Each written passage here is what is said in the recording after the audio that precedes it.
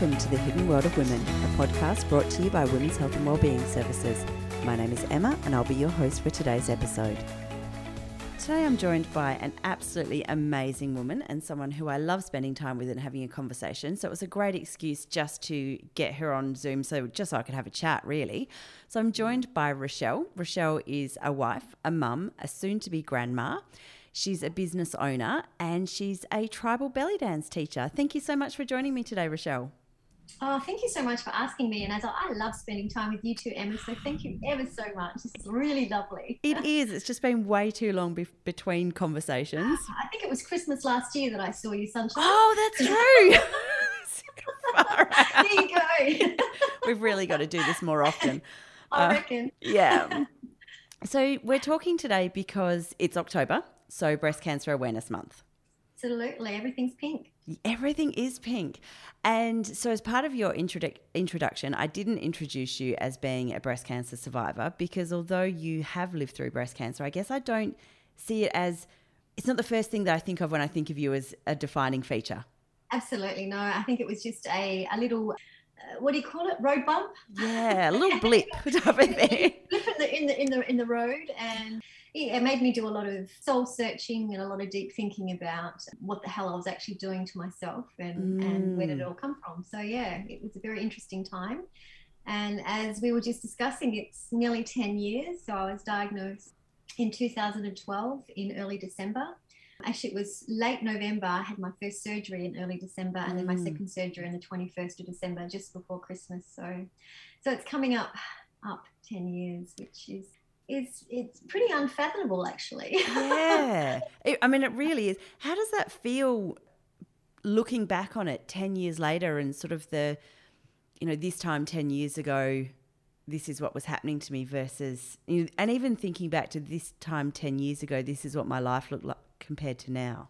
Oh my gosh, the changes have been significant. At that stage, I was running a business. I had a florist shop and working mainly for funerals, which was kind of really weird. But I also found that working with flowers, there was a lot of glyphosates on the flowers that were being imported in. So when they actually removed my tumour, they actually did a little bit of investigation too. So they actually found the glyphosates were actually in it. So I think that the job that I was doing was not actually being of any benefit to my health in that kind of sense too. So, interesting story. But, yeah, really interesting, huh?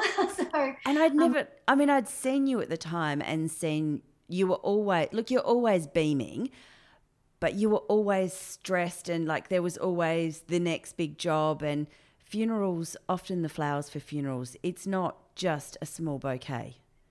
No, it's not. It's a lot of work.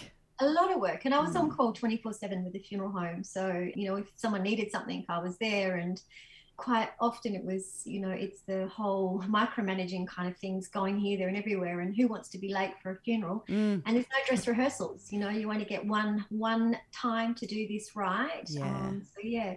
So it was pretty full on. I had a young son at that stage. My husband is a police officer, so he was very busy with his job. Yeah. I was busy with what I was doing. So it actually made me stop and kind of think and step back from myself and go, what the actual hell am I doing? Yeah. And is this really the right thing for me to be doing? So once I got through my surgeries, I put my shop on the market, and by September of 2013, I had sold it. And from there, I went into aromatherapy, which was kind of a really lovely thing to go into. Because a lot of the products that I used when I was actually healing from the surgeries and from the radiation treatment was beautiful natural aromatherapy products, which helped me mind, body and spirit.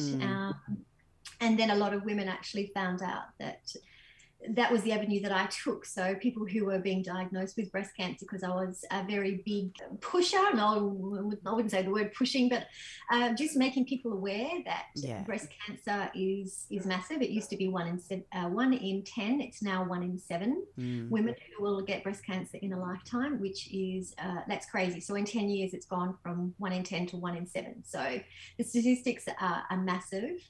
And basically, it's in your hands. I really push that women check their breasts on a regular basis, like once a month. make a date with yourself and actually do regular breast checks. Get to know what your breasts feel like. Yeah. And if anything is not feeling right, then you need to go and get it checked out. Don't sit on it and think, hey, it'll go. It's just one of these lumps and bumps and things. Yeah, sometimes it might be that, but in other times it might not. Yeah. So I really, really encourage you to become accustomed and in tune with your body. And then if little things kind of pop up, like breast lumps, then you can actually go and deal with it. So the earlier you get the detection, the better off your diagnosis is, and the treatment is a lot simpler. So I always say that, it's early detection and it's in your hands. So check your breasts and go with it. So it really does make a big difference. My doctor, who I had when I don't even know how old I was when I was put on the pill, she actually advised me that was something that I had to do. And I looked at her kind of weirdly. So I think when I was a little bit older and had a bit more smarts, I actually said to her, can you show me what to do? Yeah. And so it's actually been part of the routine that I do. And through Breast Cancer Care WA, I was actually going out to a few schools in the local areas and just educating some of the younger girls, year 11 and 12 girls, that it's not a thing that happens to older women anymore.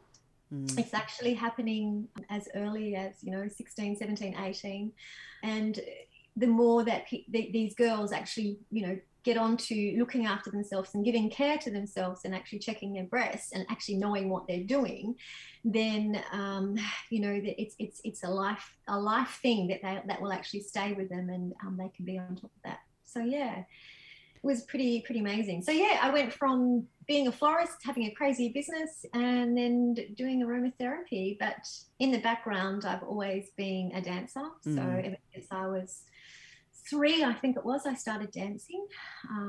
Then of course I became a sports person in my younger days and abused my body with sport. So once my son was born, it was really nice to go back into dance again and just find a place of safety and security and friendship, support, love. And through my breast cancer kind of journey, if you want to kind of say it that way, or through the treatment, there was only a few classes that I missed, but I tried my darndest to actually turn up every week to be there for my students, but also turn up for me as well, because part of healing, I think, is actually allowing yourself to be supported and nurtured by others. You don't have to do things on your own. And that was the biggest lesson I think I learned. I'm such a fiercely independent woman. Yeah. And it was really beautiful to actually let other people in. I think that's a really difficult concept. So many of us have been raised to be fiercely independent women, and we can do it on our own. But just because you can do it on your own doesn't mean you should do it on your own. It doesn't mean you have to do it on your own. There's a big difference there. And I remember when my son was really little, and somebody was being really positive and said, "Oh, you're a superwoman." And my boss at the time said, "That's not a good thing." And she wasn't being nasty, but don't aim to be a superwoman, because you're setting yourself up, but you're also setting an unrealistic expectation for everybody else around you. So you don't have to do it all alone. Totally, 100%. That is a brilliant suggestion there, because I was called Wonder Woman for many, many years, and I hated it, because as you say, the expectation then is that you continue on this ridiculously high, famed thing that you're supposed to be on, and sometimes all you want to do is just curl up in a pile of poo and that's it, and cry for a little bit. Exactly. And many times I did that, and I gave permission to myself to do that, which was lovely. Yeah. When I was doing my radiation treatment, which was 6 weeks of radiation backwards and forwards to Royal Perth Hospital, a lot of friends asked what they could do to help me, and I kind of didn't really know. And when that radiation came up, I said, well, I'd love for anyone, I don't care who it is, to come and pick me up from my shop, and we drive to Royal Perth together. I go in, have my treatment, and then we drive back. Yeah. And so for those 6 weeks, I think just about a different person picked me up every day, and something that was a really shit, situation to be in. It's not the most funnest thing to be going in, getting yourself zapped. But I was able to sit in a car with someone for, half an hour trip to the hospital, chat away, catch up, go in, get zap, zap, zap, and then come back and do the same thing. So it was lovely just to reconnect with people, to let them know that I was doing okay, because I could physically see that I was coping. And then they could pass that into the circles, because of course, you know, when you throw little stone into the pool and it creates little ripples, that ripple effect gets out there. So everyone kind of knows what's going on. The worst thing also was my dad was actually going through cancer treatment at the same time. So he was 43 days, I think, in ICU after an operation. And so it took a long time for me to actually be able to tell him that I was going through this myself, which was pretty tricksy. And I even had to tell my mum the day of his big major operation, which put him into ICU for the 40 days, that this was something that I was going to do. But I basically said, Mum, you need to look after my dad, and, you know, I'll let you know what's going on with me, and I need you to let me know what's going on with him. I've got my team. And we just need to sort of work it through together. So yeah, it was a very interesting stage of my life, that's for sure. But the thing that I guess it taught me was patience. I was not a very patient person. I wanted everything done yesterday and super quick and super efficiently. And of course, when you're on the cancer train, you just have to wait your turn. And you get on the train, and when you're stopped to get off, then you get off and you do what you need to do. So too much thinking into it is bad. Too much Googling Dr. Annie Google and getting onto Dr. Google and finding out what's going on is really bad as well. So you're better off just surrendering and going with the flow. So how hard was that though? That was the hardest thing in the whole wide world, because even my surgeon knew that I like to know what's going on. Dot those I's and cross those T's, and just so that I can make an informed choice for myself, because as a patient, you are basically a customer and you are able to make these choices. So it was just being able to do that. But sometimes you just had to just let it go and let professionals make the choices for you, because they will always make the right ones. And I guess that was the first time I met my surgeon. His name was Dr. Hamza, and he's from Iran. So of course I called him my Persian surgeon. Beautiful, beautiful man. And so he told me what was going on, and I just looked at him for a moment, and I looked in his eyes, and I just said, okay, Dr. Hamza, if I was your wife, what would you do for me? And he sort of like looked at me with this kind of like, what kind of thing? And then he went, okay, this is what I do. And I said, well, you didn't hesitate, so that's what I want you to do. And my breast nurse at that stage said, wow, that was so clever to put yourself into a situation where it made it personal. And it actually, so I felt very comfortable with him. And I was very lucky that I was at the Fremantle breast clinic there, and it was only a very small clinic. And my nurse, Claire, my breast nurse, Claire, she knew all the patients that were coming and going, whereas now at Fiona Stanley, there's so many of them, it's just so hard for her to keep up with it all.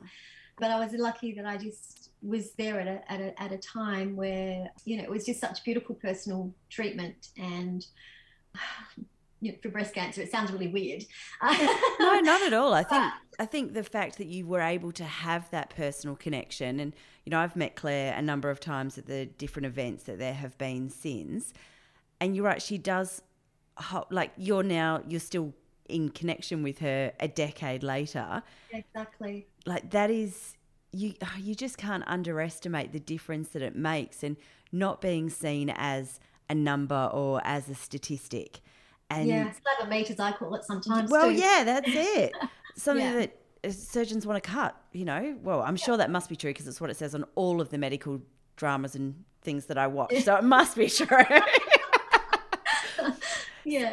But I think it's really important that you do feel like you can ask the people who are on your team, you can ask them, and you're right, ultimately you're the one who has to make the decision. You need to know that you trust the people who you're working with, and you create that trust through creating those personal connections. 100% true. And I've actually had a few women who have been diagnosed and said, you know, I'm not happy with these diagnoses. So I've actually put them onto Claire, my breast nurse, and they've actually had second opinions.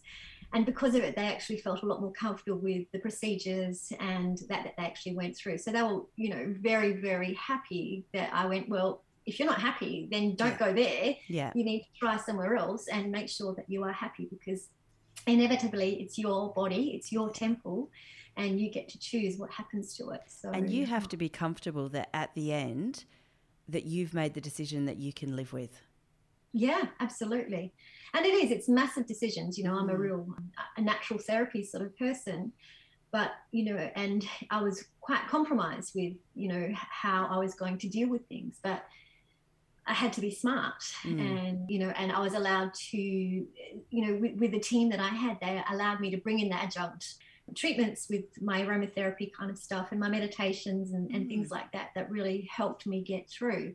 And even Dr. Hamza says today, a positive mental attitude will heal you 10,000% faster than someone who's a negative person with all the best medical care in the world.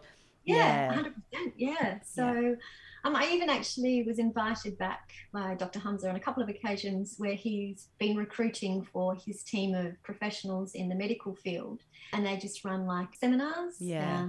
And I spoke as a patient, and then Claire spoke as the breast nurse, a beautiful woman who did the nuclear medicine when you do the lymph node, leading lymph node. Isn't it funny? I've even forgotten what that's all about now, because that's 10 years ago. But she was just beautiful. And then Dr. Hamza sort of spoke. And it was really lovely to be able to kind of speak your truth to these people. And when I actually had the day I had my surgery, there was a hospital, there was a kitchen strike at Kalia Hospital. And so the whole nursing staff was very stressed. And so I think I was into my room, and this nurse came into me, and you could just feel the angst. So it said, "Stop, come here." And I put my arms around her and I gave her a big hug, and she sort of like looked at me and went, "This is the wrong way around."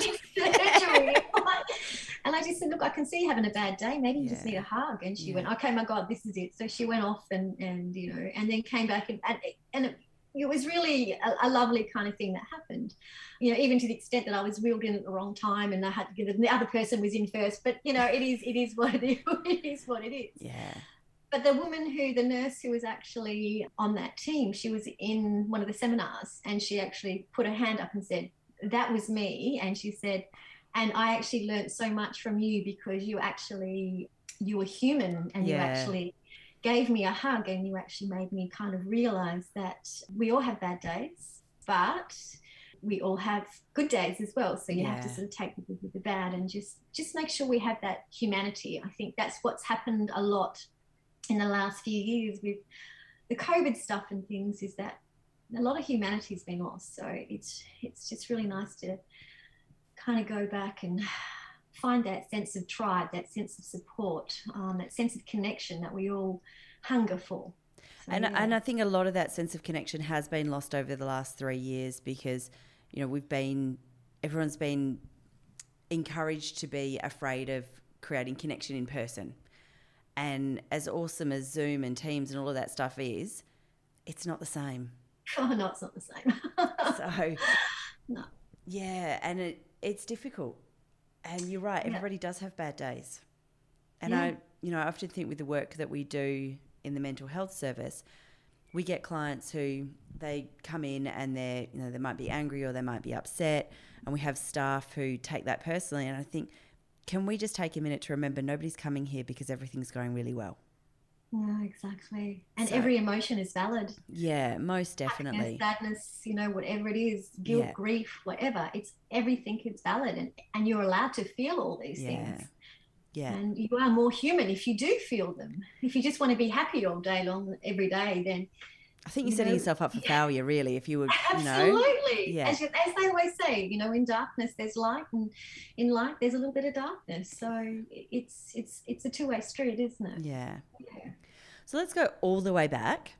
Tell me, how did you initially discover that you had breast cancer? What was that process like for you?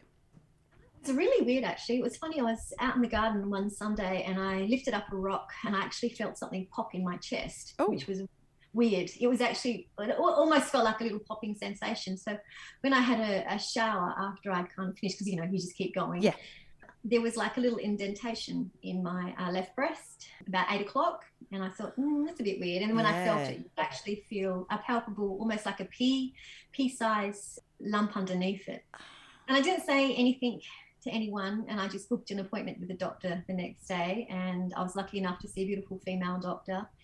I've always had low iron, so I kind of went in to say I needed a pap smear, I needed my iron checked, and I found a lump. And she said, well, how do you want to do this? And I said, your choice. As long as we cover all three, we're all good. Yeah. And can we do that in under the 10 minutes so we can still fit it in the standard appointment time? Pretty much. And yeah, she kind of felt it. And yeah, within eventually, I think from there, my life just went on fast forwards. And I was, you know, the next few days I was off having biopsies, both the fine needle aspiration biopsy, and then I had the big core biopsies, which is really fun. So I hit the ground running, as they say.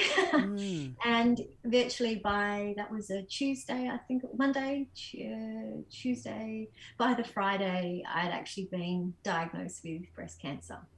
By the following Friday, I was in for surgery. So it was So fast. didn't mess around. Yeah. What was it really like fast. for you having to tell your husband? Well, I told my husband as soon as I got home from the doctor's appointment, just because I didn't know if it was just me, you know, being Am I overreacting here? Yeah, kind of thing. So I just needed like a second opinion, just to sort of go, no, there's definitely something there. And so I told him, and I think he was a bit shell-shocked. Yeah. But he knew that I was always been a fighter and strong and all the rest of it. And so I just kept him up to date with what was going on. The hardest was actually telling my son. Yeah. So when my son got home on the Friday, I think I finished work early, Matt finished work early, and we brought him into the lounge room, and he goes, no, I didn't do it, wasn't me. Honey, this one you definitely didn't do. And we had to sit down and let him know that I had breast cancer, and he just was in disbelief, and I think cried. And it was really interesting because not long after that, one of his best friend's mums got breast cancer as well, and we had a very similar treatment and things like that, but hers had actually metastasized and she passed away last year. So I feel really sad that has happened, but then again, I feel very blessed that I was lucky enough to get mine early, and they actually captured it and, you know, saved my life basically. So, but no, telling people is the hardest thing in the world. And, you know, I cried for a few days as why me? I've always been a health nut. I do the yoga, I eat well, I do, you know, look after my body, rah. This is not fair. Yeah, pretty much. Yeah. And even when I asked my surgeon, he actually said it's a lucky dip. Yeah. You know, some people win, some people lose. Unfortunately, you lose. But at the same time, you got that lucky dip early, so you sort of won. Absolutely. You know? And that's exactly what you're saying. It's like, however you look at it, there's always positives to it, even the negatives. So definitely. Yeah, so that's the hard thing. And I think the hardest thing from there was like once I'd actually knew I was positive, and then telling friends. Yeah. And their reaction was like they would burst into tears, and I'd put my arms around them and going, it's okay, I'm going to be fine, you know, it's all right. You know, and they're going, hang on a minute, this situation is wrong again. But that's what I was going to say. I think because of the personality and that kind of personality of people who are often called Wonder Women and, you know, that type of thing, who carry everything, you do then end up in a situation where you're the person that's holding space for the people to react to your news. Pretty much, yeah. So, it's bizarre, really, isn't it? It's really bizarre. Really and I hard. think that was the hardest thing that, you know, especially like having a shop that people would kind of gather at as well. And you walk in the door and going, yeah, I've actually got some news to tell you, and I've been diagnosed with breast cancer. And it's like, oh, what? Yeah. And then blah. And it's just like, that's okay, it's fine, you know, it's just a diagnosis, and whatever happens, and you just have to basically, as I say, surrender and just travel the road, however that means. So I started writing a weekly email to my tribe, just instead of me talking to people all the time saying the same thing 50 times over, just to send them an email, and it gave them an idea of where my dad was at, where I was at, and also I was very honest in everything that had actually happened to me. So I actually gave like an anecdote of the procedures and things that I'd actually gone through. And funny enough, or not funny enough, a few of the people who actually were reading it and read it then were diagnosed with breast cancer themselves. But they actually knew the procedure. Yeah. So they said that when they were going in to do these things, they actually didn't feel scared because they realized that I'd been there and done it, and I, get out the other end. So if Rochelle can do it, then they can do it, kind of thing. But I think it's also that it's the unknown, right? Like Totally. I'm going into a fine needle biopsy, or I'm going into a core biopsy. Great. What even is that? What does that mean? Yeah, and the other parts of that, and so there's tattooing and all of these things that happen, but the medical people, for them, this is every day. It's, well, I'm going to tell you this term, and you're just going to go on with it. But you think, first of all, I need to Google what that word means, and then how does that relate to what's happening for me? Exactly. It's so true. It's so true. And I even know when I was getting my tattooing for the radiation treatment, you're a CAT scan, and then you've got another scan going on, kind of thing. And at one stage, I sort of like looked to, and there was 4 people around me chatting around, and you're sitting there and you're feeling completely and utterly vulnerable to everything that's going on. Well, they're just having a conversation about the date that they had last week.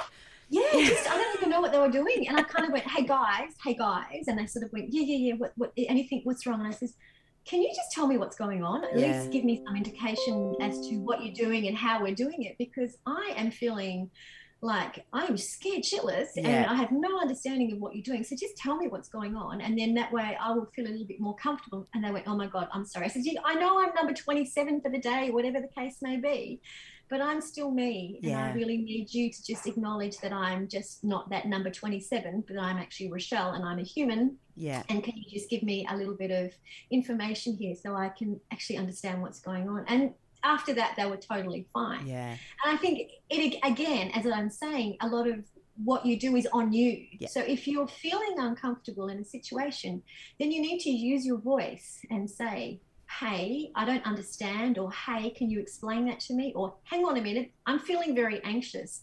How can you actually let me deal with this in a better situation? So yeah, I often say to my kids, what do you have control over right now? And so what I have control over is saying, I'm feeling uncomfortable here, I need more information. Or I'm feeling uncomfortable here, I need to take a 5-minute break. Or, any of those things. We always have control over something. There is some way that we can regain some sense of power or some sense of control to feel like we're in a better situation. And even if that's just a big deep breath in. Yeah. And an exhale out, just to try and ground yourself and find your center again. Sometimes that's might be all you need, that you can kind of continue on. But it's really, really, really important. But So going back to that, when you were telling people and the responses that they were giving you, and that being quite tricky for you, how would it have been useful for people to react in that situation? The thing is that I don't really know if I was actually anticipating any kind of reaction, which was a normal kind of reaction. Yeah. The one words I never really liked was, oh, you're going to be all right. Yeah. And it's like, hang on a minute, you don't know if I'm going to be all right. So that was one of the words that I actually banned, or phrases that I banned, is that I don't know if I'm going to be all right. Yeah. You can say that, you can send me your blessings, you can give me a hug, you can say all sorts of things, but please don't say you're going to be all right, because we just don't know that. And even still, even 10 years down the track, there's still that little tiny weeny little thing in the back of your mind that there might be something still within you, growing within you, and you just don't know. So it's one of those things that even if you've had it a long time ago, it's still just very niggly. Yeah. just there. But with reactions, it was, some people, they just broke down and cried, which was kind of really interesting. And others just had no words, didn't know what to say. And I think the best thing that you can possibly do is just put your arms around someone and give them a hug, because I think that for me anyway, I'm a huggy sort of person. That would probably be the best thing in the world you can do. And just, if there's anything that I can do to help you, just let me know. I'm here. And I think it's more that rather than, it's all right, you'll be okay. Yeah. No, that's I guess that pissed me off. Oh, really? You got a crystal ball, have you? Exactly. Pretty much, pretty much. But yeah. I think it's okay to acknowledge that, well, I'm really sorry to hear that, but without, I feel like we need to give space for the people who are going through it to experience it rather than take that space for us to have a reaction. Yes, exactly. Yeah. And I mean, you can't help that. We're all humans and we all react in our own ways. How did you hold it together when your son cried? I cried too, And as I said to him, look, we don't know what's going to happen. We don't know I've got no answers for you at this stage. We'll tell you everything that happens as it goes on. I'm not going to tell you that I'm going to die, but I'm not going to tell you that I'm not going to. All right. Yeah. But all I'm going to tell you is that we're going to try our hardest and our darndest with everything that's put in front of us to make me well again. Yeah. So, and that's all you could do. And I guess you become a realist. And so when I am now confronted with people who have had diagnoses of different things, I'm very mindful about how I say things and what I do. So it was a really good question that you asked about how people reacted and how you think they should react because it is tricksy. It's really tricksy. Yeah, but it has actually impacted how you now respond to other people. 100%. Yeah. Because of some of the ways that people did react to me, and oh my God, you'll be fine, you'll be all right. And how do you know that? I can still sort of see it, and it's lovely to have, as you say, positive mental attitude, but you really need to know what's going on first before you can.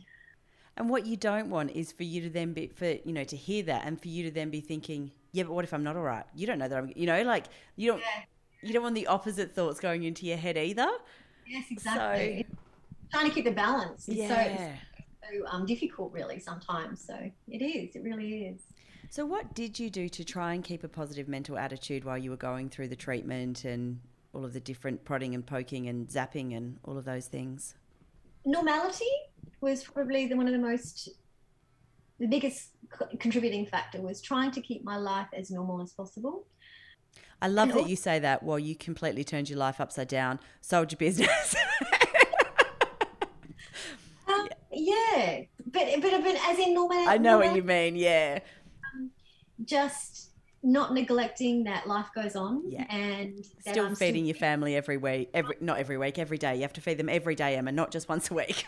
Not just once a week, every day, and just basic things. Just taking, I guess, how quite often when you're making beds and you're doing dishes and doing things like that, it just takes you out of your own head. Yeah.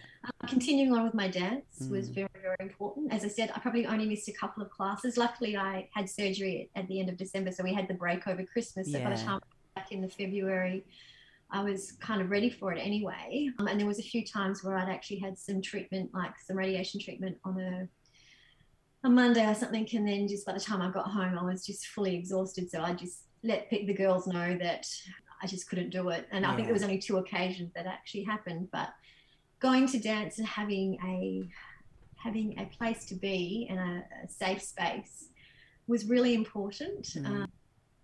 And I think just being honest and authentic with people as well. Just if people, how are you today, Rich? And I was feeling shit, I would actually say, I'm not having a good day today. So I think I'm just going to go and have a cup of tea and just sit down and just chill out for a bit. Or, I'm feeling great. Hey, let's go and have a coffee or something along those lines. Yeah, that's it. Yeah. You really just have to read each day as it comes and work through it from there. But I really think just keeping some sort of normal scheduling going on, whatever normal means to you, it really helped. And knowing that you've got a tribe of people behind you who will, love you and help you out and assist you and support you. And it's really interesting because when you do get a diagnosis like this, it's a make or break thing. Yeah. People who you thought were your true soul friends can't cope because all of a sudden your shit's got bigger than their shit. So they tend to go, oh my God, no, and they leave you. And people who are on the periphery, they tend to come on in and they just pick you up and carry you along and just do the most amazing things. So a few of my friends who I thought were, wow, they kind of like split, and it's like, okay, I didn't need you anyway. Yeah. And then others sort of came on in and just, were just so, I don't even know what the word, their kindness, their generosity, their support was so heartfelt and just given from a place of love that it was really beautiful to have that open acceptance was amazing. So I guess that's something that I try to reciprocate where I possibly can. Yeah. And I think for people listening, sometimes, and especially because of the last couple of years we have, I can sort of think that people might be listening going, oh, well, that's all well and good if you've got a tribe. But what if you don't have a tribe? We'll find a tribe.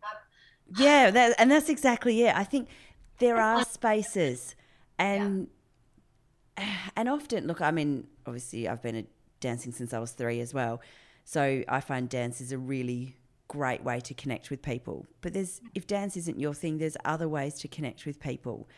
And you don't have to connect with people through cancer support groups. Like you kept your definition and sense of self. It's just that cancer became a part of that rather than defining yourself as, I'm Rochelle, I've got cancer. Exactly. That was not a thing I wanted to do. And interesting enough, you remember Mesa? Yeah. Well, she's just knitted a beautiful baby blanket for our impending new human that's kind of come into our world so I can become a grandma.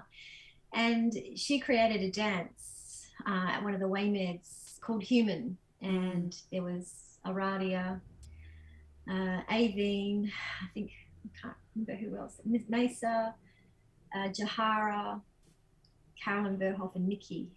And they danced this dance. And a lot of the situations, because Mesa could never call my cancer, it was the BL, which the BL stood for bastard lump. BL removed, so because she didn't want to acknowledge that I actually had cancer. Yeah.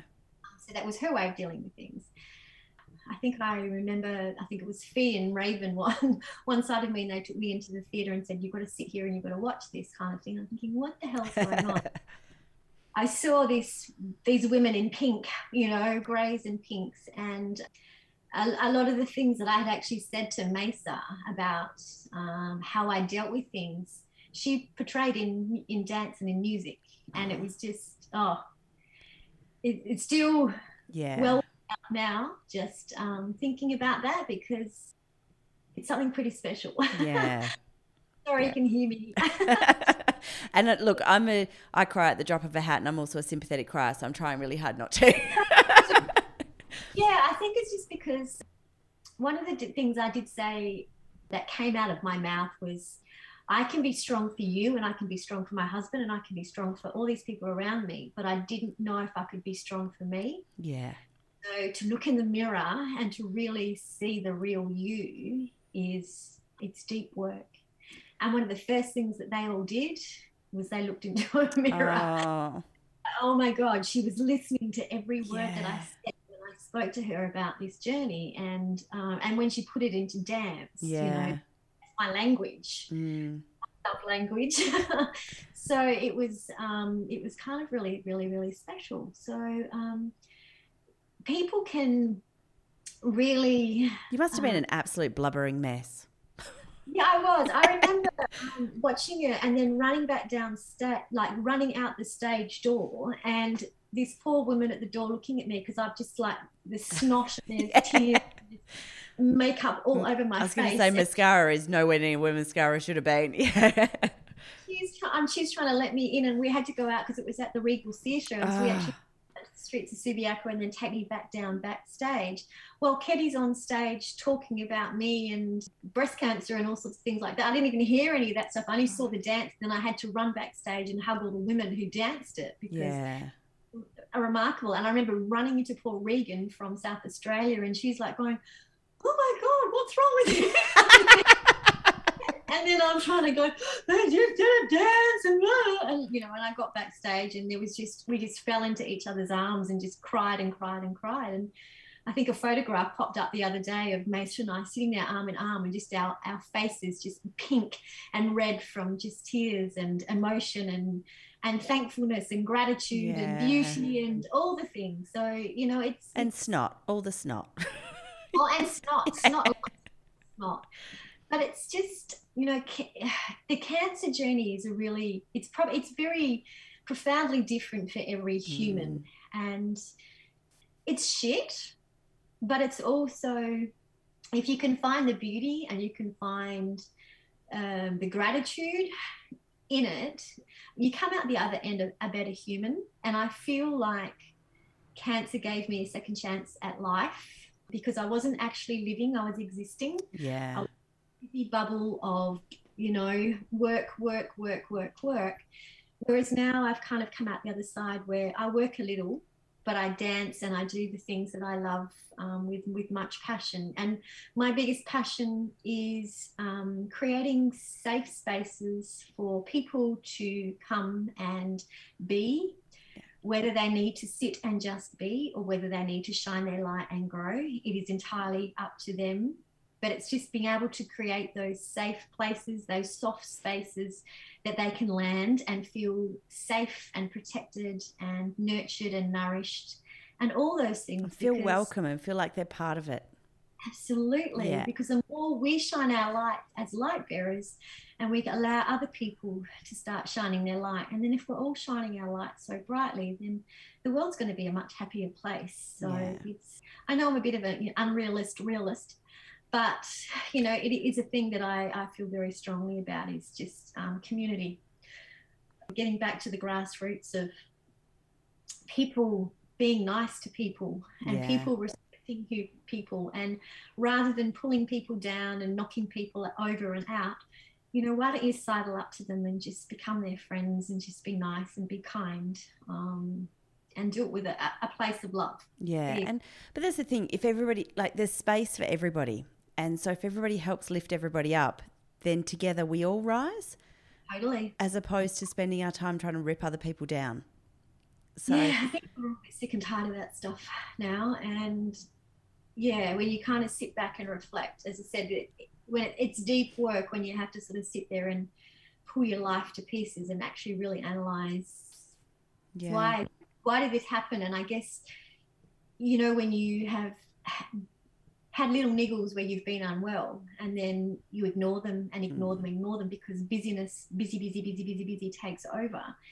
And then all of a sudden they kind of go, well, she's not listening. Yeah. We're just slam her this one and see if she listens. And then you go, okay, right, surrendering now. Yeah. So don't get to the stage where you have to do the big surrender. Listen is the most important thing that I think.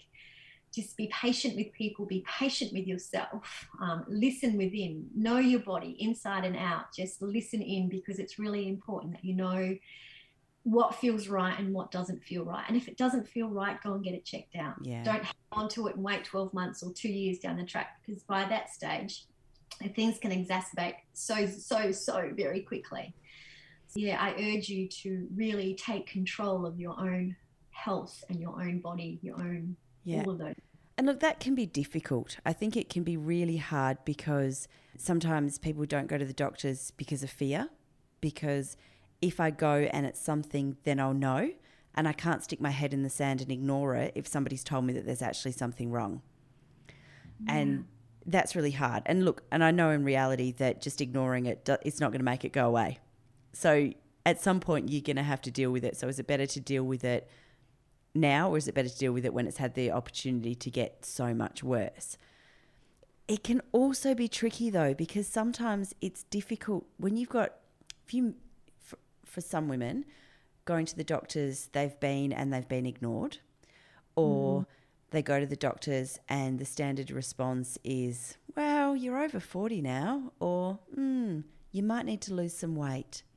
And so people are reluctant to go to doctors because, well, I'm still over 40 and I still need to lose some weight. So Exactly, but there is others out there. There's nurse practitioners, and if you don't want to go, if it's breast related, then you can go to Fiona's Downing to the breast clinic and actually get a booking in there. You know, so there's ways and means. Talk to friends. Take a friend along with you. Yeah. There's you know, it's. I guess I can't vouch for everyone, and I'm only sort of talking from personal experience. But I must admit I'm not a big fan of going to doctors either. But you know when things aren't good, you really have to take the plunge and and do the thing. And look, and it's something that I talk about all the time. If you buy a new pair of shoes and you get blisters, you don't give up wearing shoes. So you find another pair, or you stick some Band-Aids on. But, you know, if you go to a doctor and you have a bad experience, doesn't mean you have to give up going to the doctor. I'm not a fan of going to the doctors at all. But you need to find a doctor that you feel comfortable with and that you can go to. And if you go and you have a bad experience with the first one, go to another doctor, go to a nurse practitioner, find the clinic. Yeah, there are other options. There's options. You don't always have to take that first face value bad experience as the be all and the end all. There is other avenues out there that you can travel down. So and like you said as well, I think you can take a friend with you, take a relative, somebody who can be an advocate for you, somebody who's in your corner, who can go, actually no, we're not going to take it that this person's over 40 and so therefore that's, you know, to be expected, or whatever that might be. And it's really important to actually take someone else with you, because even as, you know, I'm an educated woman who totally gets everything that's going down. But when I went into the first meeting, my husband picked up so much more than I picked up, because my focus was on, you know, what this was and how I got it. And it wasn't on all the peripheral stuff. So you actually do need other people in there with you, because you'll pick up 2% of the conversation. They might pick up another 10 or 15, but that 10 or 15 is really important as well. Yeah. And that's exactly it. You're going in there and you think, well, this is all I heard, because either that's all I was focused on or that's all that I had capacity to actually hear at that time. Yes. And or I heard it this way, and having somebody else in the room might go, do you know what? I heard the same thing, but I heard it totally different. I heard a very different meaning behind those words. Absolutely. Perspective. Yeah. So kind of having somebody who can challenge you a little bit, or add, or maybe go, maybe we might need to go back and we might need to ask that again. Yeah. Or let's write a list of questions in there, rather than trying to take it in your mind, because your mind sort of sifts through and it dumps some stuff. Or if you've got a written set of questions that you can actually go in with, you'll get the answers. Yeah. So, and like, you're not going to have all the answers though, are you? No. And I think being okay with that is really important as well. Yeah. So if you were talking to somebody who was newly diagnosed, what do you think is the most valuable piece of wisdom that you could share with them? The most valuable piece of wisdom is to trust your intuition, trust your gut, to listen, but doesn't mean to say that you have to take everything on board, because everybody, when you're told someone that you have a diagnosis of breast cancer, well, my Auntie Jean had that and she died 3 years ago, and someone else had that, and so like they are the worst situations to be. It's like they don't want to hear that. They don't want to hear that. So it's basically, I would tell them just to trust their gut, trust their decisions, and if things don't feel right, then go and get a second opinion. And just surrender. Yeah. Surrendering is the most important thing that you can possibly do, and just allow for whatever that means to that person, just to go in and go with the flow. Don't have outcomes that you feel that you need to achieve, because you might not ever achieve them. So I think it's just have an openness to your heart and to your understanding, and just go with it that way. It sounds kind of like, you know, the push-pull that you aim for during yoga. It sounds similar to that. So you're aiming for to try and learn as much as you can and to be as informed as possible, and to, you know, to be your own expert, to trust yourself to be your own expert, and then to let go and surrender at the same time. Absolutely. Breathe and let it go. Yeah, you might get a little deeper into that sort of bit if you breathe. Yeah. Yeah, that it is actually true. I guess yoga is a really good analogy for that. Because I guess I had, you know, an expectation that, you know, bang, it was all going to be done and da-da-da-da-da. Yeah. And I was lucky that I was one of those ones that only had a lumpectomy and had some radiation and didn't need chemotherapy, because I did a test that didn't need chemo. But then I did have hormonal, the tamoxifen, which was, you know, that was killer for me. Absolutely. I become a nutcase zombie. So, you know, it was not pleasant. But I made sure that everything that came up that I wasn't sure about, that I actually had conversations with experts who knew what's going on with it. Not expert who lives down the road or expert on Google, but an actual expert who can give you informed information.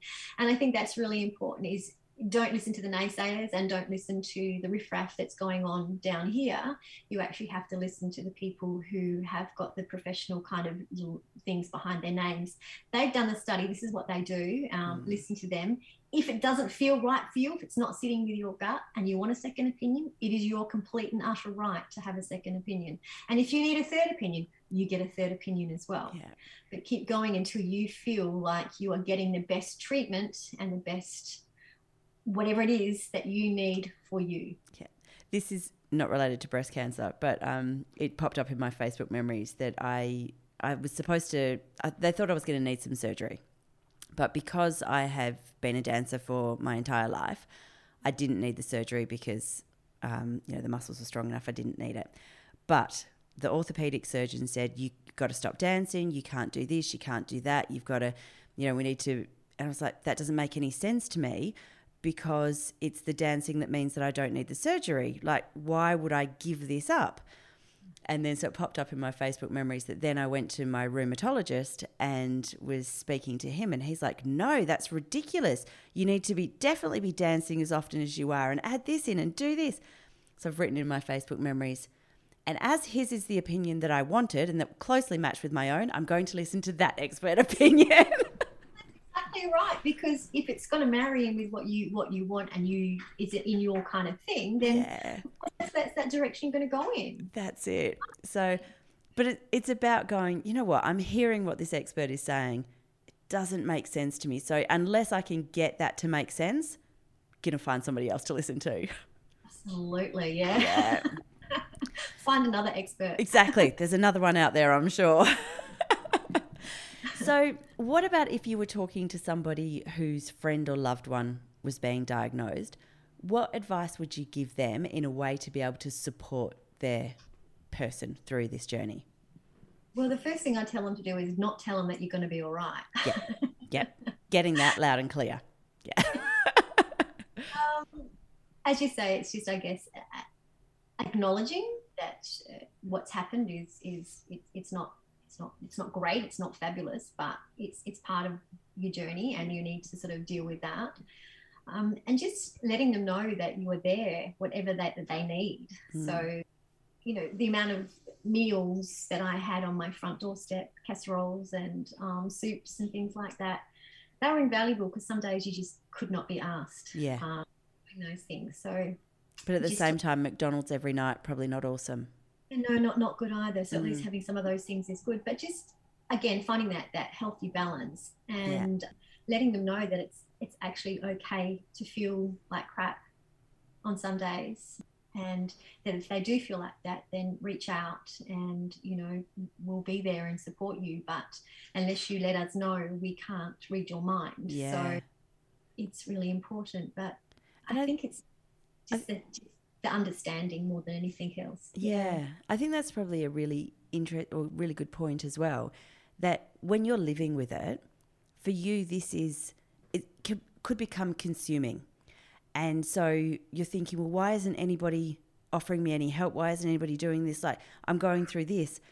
But for the people outside of your immediate circle, they've got other things going on and they might need prompting that you might need some support. And why aren't they offering any support? Well, maybe because you haven't asked for any. Totally. And you actually have to open your mouth and ask for it, because people initially they'll be, oh yeah, I'll be there. But then of course you get stuck back into your own little life sort of circles and things like that. So if you do need support, you actually have to ask for it. Yeah. And well, yeah, it's unfortunate, isn't it? But maybe be specific as well. You know, I need somebody to drive me to radiation next Thursday. Is anybody available? I need a loaf of bread. Can someone pick me up a loaf of bread on the way home and drop it off? You know, simple things like that. Yeah. My child needs a lift from school. Can you pick my child up from school and bring them home? Yeah. Yeah. It's that easy. Mm. It's a two-way street, really, isn't it? I always say it's that easy. I just think we've been conditioned not to ask for help. So as much as it's saying it's that easy, it could be really challenging. But give it a go. There are other institutions out there like Breast Cancer Care WA. You know, they're a not-for-profit who actually help men and women, because not only women get breast cancer, it's men, of course, that get breast cancer too. You know, they help them financially, socially, even picking them up, giving them taxi vouchers, even sending someone around to just have a chat. Yeah. Someone needs, just feeling lonely and stuck in whatever they're being stuck in. So there is, if you don't want to ask friends and family, there is institutions out there as well that you can actually go through, and community groups and stuff like that. It just depends on where you're at. Yeah. To what you feel comfortable asking for. Look, I'm a huge advocate. I think we should be encouraging everybody to ask for help and ask for support, and asking everybody to, you know, the biggest show of strength is to be vulnerable in front of people and to ask for help. So I think we should all be doing that. I just wanted to acknowledge that it can feel really tricky when we've been conditioned not to. Yeah. It can feel really awkward and like, oh my God, I'm asking, you know, for the Taj Mahal, but, you know. Really, it's just a loaf of bread. Yeah, much. But yeah, it is. It can be quite a conflict, internal conflict for people to actually let go. Yeah. But it's okay. You can do it. Now, I know we have to finish up, which is unfortunate, because I was really hoping to have a conversation about what it was like for you going through and sort of revisiting what was important for you in life. So will you come back and do an episode so that we can dig into that? Absolutely. I'd love to. That sounds fabulous, because I actually have to run off to dance. Yes. Half your luck. I'd be great to actually kind of chat away, because it just feels very easy flow with you. So yeah, thank you so much. No, thank you very much for giving up your time. And I know that you do have to get to your dance class now. Before we finish up, have you got any final thoughts that you would like to share? But no, I think the thing that I would like to share is that whatever diagnosis that you get, whether it be a breast cancer diagnosis or any sort of cancer or a, you know, doom and gloom, it's not the end of the world. Basically take it as a slap on the cheek to actually really look at yourself and how can you become a better person and deal with this and make the most of what you've got and been given. It's probably a big thing to ask for, but it's not the end of the world, and you will get through, and you'll find that you're a stronger person than you actually thought you were.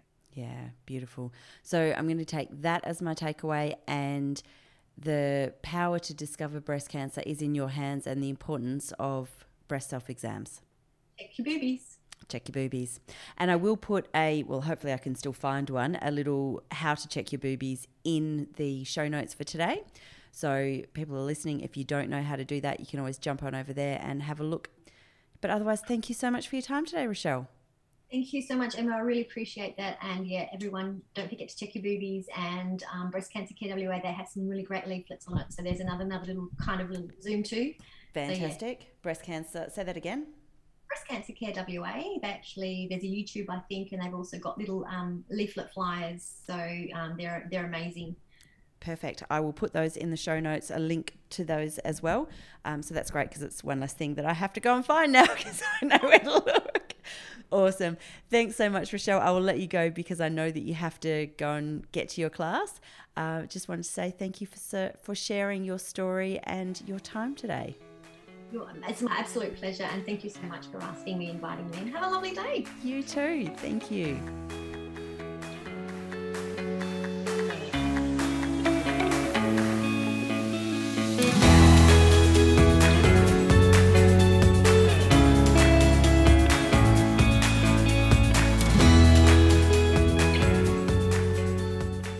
Thank you for joining me for today's episode of A Hidden World of Women, a podcast brought to you by Women's Health and Wellbeing Services.